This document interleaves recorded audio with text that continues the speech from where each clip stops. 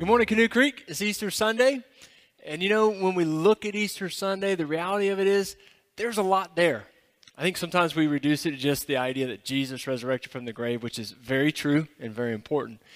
But think about all that comes before that. I mean, his entire life, his 3 years of very active ministry. In the last week alone of his life, there's just so many details there that are so important. Let me just plainly say what I'm thinking here. Before there was a resurrection, there had to be a death. And before there was a death, that means that there was a crucifixion, which is not always the pretty side of Easter that we see sometimes. And the hard truth is that the crucifixion of Jesus is the revealed truth of God's judgment on sin. You know, Jesus was separated from his Father in that moment because he bore the sin of the world, and God's judgment was poured out. I know that that's like not the exciting, hopeful thing that we want to hear on an Easter Sunday, but at the end of the day, the only way we can really know what we have been saved to is if we have a concept and understanding of what we've been saved from and what it cost to save us from it as well, which is so important to recognize. Now, there's nothing in all the scope of time more powerful than the resurrection of Jesus in all recorded history. It shook the very foundations of hell, and it shook it in such a way to shake loose and give people the opportunity to experience new, better, restored life to the plan that God had. It shook it so well that it takes what Satan had meant for our harm. He wants to hold us captive in graves of shame, in graves of hurt, in graves of anger and resentment and bitterness, in graves that are just very painful and difficult, that don't lead to the best life that we can experience. And the power of the resurrection of Jesus Christ has given us the opportunity to be able to draw out of that. You know, in every aspect of your life, marriage, family, work, your community involvement, you know, and more, right? All of it. And all of it, it can be better as a result of Jesus having victory over the grave and shaking loose those foundations in our lives as well. I want to look at some historical accounts of Jesus, which is what we've been doing leading up to this Easter Sunday. And they involve a particular follower of his as well. There's 3 different accounts, and I think that they paint a picture for how life can be dramatically restored in a new and a powerful way to us as well. So let me share those with you. The first one begins when Peter, James, and John go off alone with Jesus. And this is called the Mount of Transfiguration, when God does something to reveal the nature, the power of Jesus, the fact that he is God in the flesh. And in this powerful moment, there's some statements that are made. Listen to what Peter says. Peter said to Jesus, "Lord, it is good for us to be here. If you wish, I will put up 3 shelters, one for you, one for Moses, and one for Elijah." But look at how God responds when Peter says that. While he was still speaking, a bright cloud covered them, and a voice from the cloud said, "This is my Son, whom I love. With him I am well pleased. Listen to him." A powerful statement from God.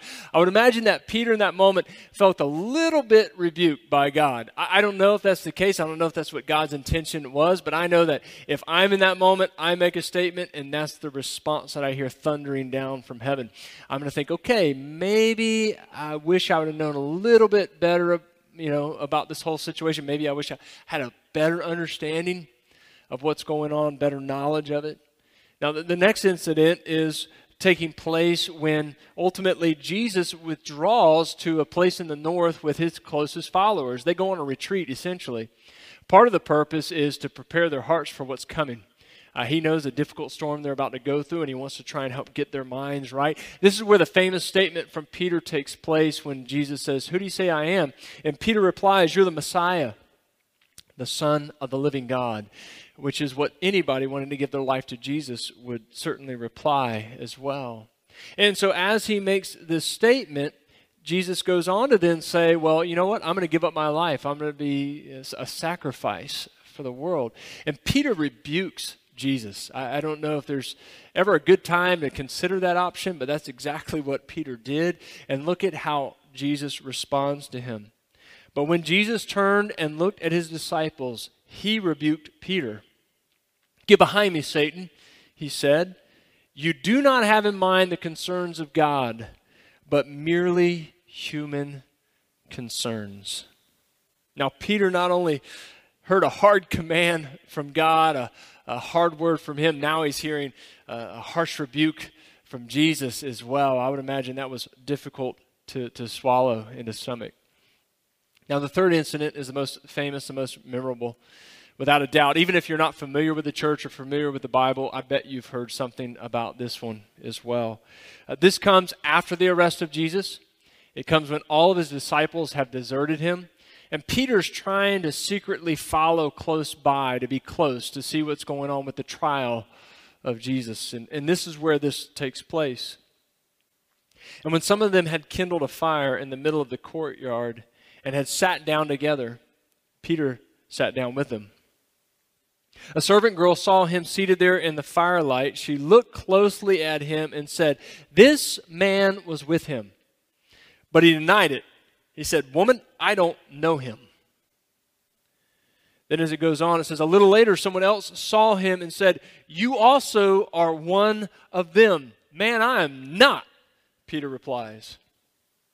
About an hour later, another asserted, "Certainly this fellow was with him, for he is a Galilean." And Peter replied, "Man, I don't know what you're talking about." Just as he was speaking, the rooster crowed. You see, if you know the story, Jesus had predicted this would take place. He told Peter, "You're going to deny me." And Peter's like, "No way, I would never deny you." In the presence of Jesus, he was bold, confident. And in this moment, he demonstrates a real struggle to stand up for Jesus. And look at what happens in that very moment. The Lord turned, looked straight at Peter. Then Peter remembered the word the Lord had spoken to him. "Before the rooster crows today, you will disown me 3 times." And he went outside and he wept bitterly. Maybe you can imagine the kind of shame, the kind of guilt, the kind of fear and sense of failure that Peter must have experienced in that moment. I mean, eyes locked with Jesus, Jesus straight in at him as well, and knowing that he had just denied ever knowing him, and yet he spent the last 3 years of his life with him. Let me just draw out a couple of quick observations from these 3 incidents, these 3 historical moments in the life of Jesus.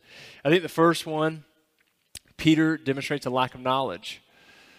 He thinks he knows what he needs to know, and yet we see that God says, no, Jesus is going to guide you to know what you need to know. You need to listen to him. We kind of learn from that a simple statement is this: we can only follow God when we listen to Jesus. Jesus is that doorway. He's that pathway. He's our perfect guide to know, to trust, and to be united with God and to experience the life that God had intended for us from the very beginning. The second incident, Peter lacked trust. He wanted to go his way. He wanted to do things how he had envisioned doing them. And from that and the statement that Jesus gives to Peter, we learn this reality as well. We can only trust God when we trust that his plan is better. Even when it's not the easiest thing. In fact, we know that most often the easiest thing isn't the right thing for certain. And when we learn to trust that God's plan is better, it's a hard step to take, but it leads to a life that gives us far more perspective than we have on our own. Now, the third incident, Peter failed to have courage. You know, when the foundations of his character had been shaken to a certain degree, he really struggled to stand up and to speak out in confidence that he was associated with Jesus. And we can take this away from that.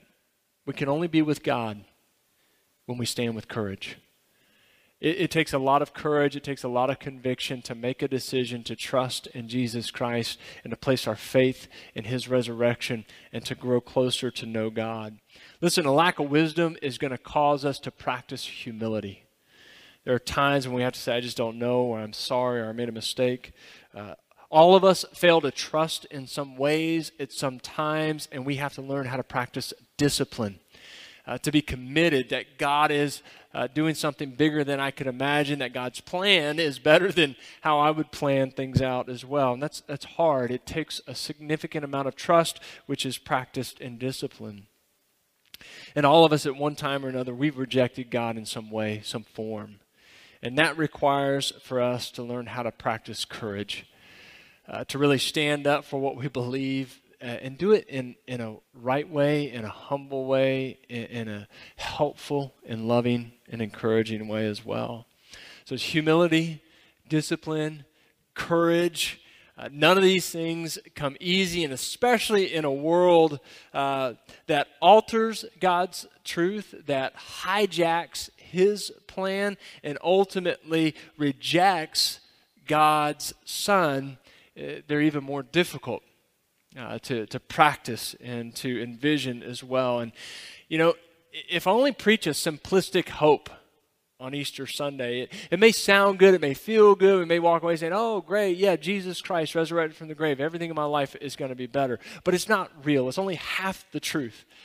Because hope came at a significant price. Hope came at the ultimate crucifixion of Jesus, where God's judgment was placed. And it's not always the easiest thing that we can do in life that we want to experience, but God leads us to the most satisfying, the most significant purpose and meaning in new and better life as well. Here's the reality. Following Jesus is a choice, and my sincere prayer is that you will make that decision, you'll make that choice, because Jesus Christ will give you 100 times fold, 100 times over, whatever it is that this world can and will at times take away from us. And there's a faith that comes about in our lives for that only when we can really see and understand the historical fact of the resurrection and the power that exists within God through His Son, Jesus Christ, for us. I'm confident that Peter had some significant bouts with his doubts when it comes to this last moment in his life. I mean, that memory, that moment must have played over in his head time and time again, seeing the eyes of Jesus look at him, playing through his mind, saying, what if I'd have done this? What if I'd have said that? I have no doubt that he had a lot of what ifs going on after the death of Jesus. And here's the real powerful reality. Just as some of us are concerned about, what about tomorrow? What about next week? A lot of things are going on right now as a result of this virus within our community, and a lot of people are struggling and having a hard time because of it. And here's what I want to point out to you. There's no way that Peter felt the same way 3 days later that he felt in that moment. It radically changed, and it's amazing how 3 days can change something, how 3 days can bring about a very powerful transition and difference in his life. With God, He can bring about some amazing and powerful things. Doesn't mean it's always going to be easy, doesn't mean it's always going to be quick, but it means we can always trust on Him and count on Him. Think about this. As a result of the resurrection, people change the world. Let me give you this simple statement. The result of the resurrection is new, better, and permanent life. A life where you can make a radical impact in your own surroundings, in your family, in your community, at work, and so on and so forth. Because as we look at the truth of the gospel, this world has been radically shaped and radically changed because of an unlikely group of people who many years ago put their faith, put their trust that God can lead us into the things that we need to know, that God's plan is better, and it's a courageous act to stand with Him. And they made an impact in this world that's rippled to every corner, and it's rippled all the way into eternity as well. What they do will stand for all time. That's the kind of life everybody wants. That's the kind of newness that everybody wants to experience. Listen, Jesus stuck around for 40 days after His resurrection. He spent time with His disciples, and I'm so glad that there's this one recorded account in John's Gospel where Peter and Jesus have this encounter together. Peter and John are in a boat, they're fishing, and from the shore, they realize it's Jesus on the shore calling to them. Peter jumps out of the boat. He tries to get to Jesus as fast as he could. The next scene is them having breakfast together. And Jesus is saying to Peter over and over again, do you love me? Do you love me? Do you love me? And on the third time he says this, look at what happens. The third time he said to him, Simon, son of John, this is Peter, do you love me? Peter was hurt because Jesus asked him a third time, do you love me? He said, Lord, you know all things. You know that I love you. And Jesus said, feed my sheep. This powerful restorative moment where I have no doubt that Peter was thinking, I'm a failure. There's no fixing what I've done. There's no going on to new life. He thought maybe reviewing all these different things that he had said or done in these moments, that I'm just not cut out for it.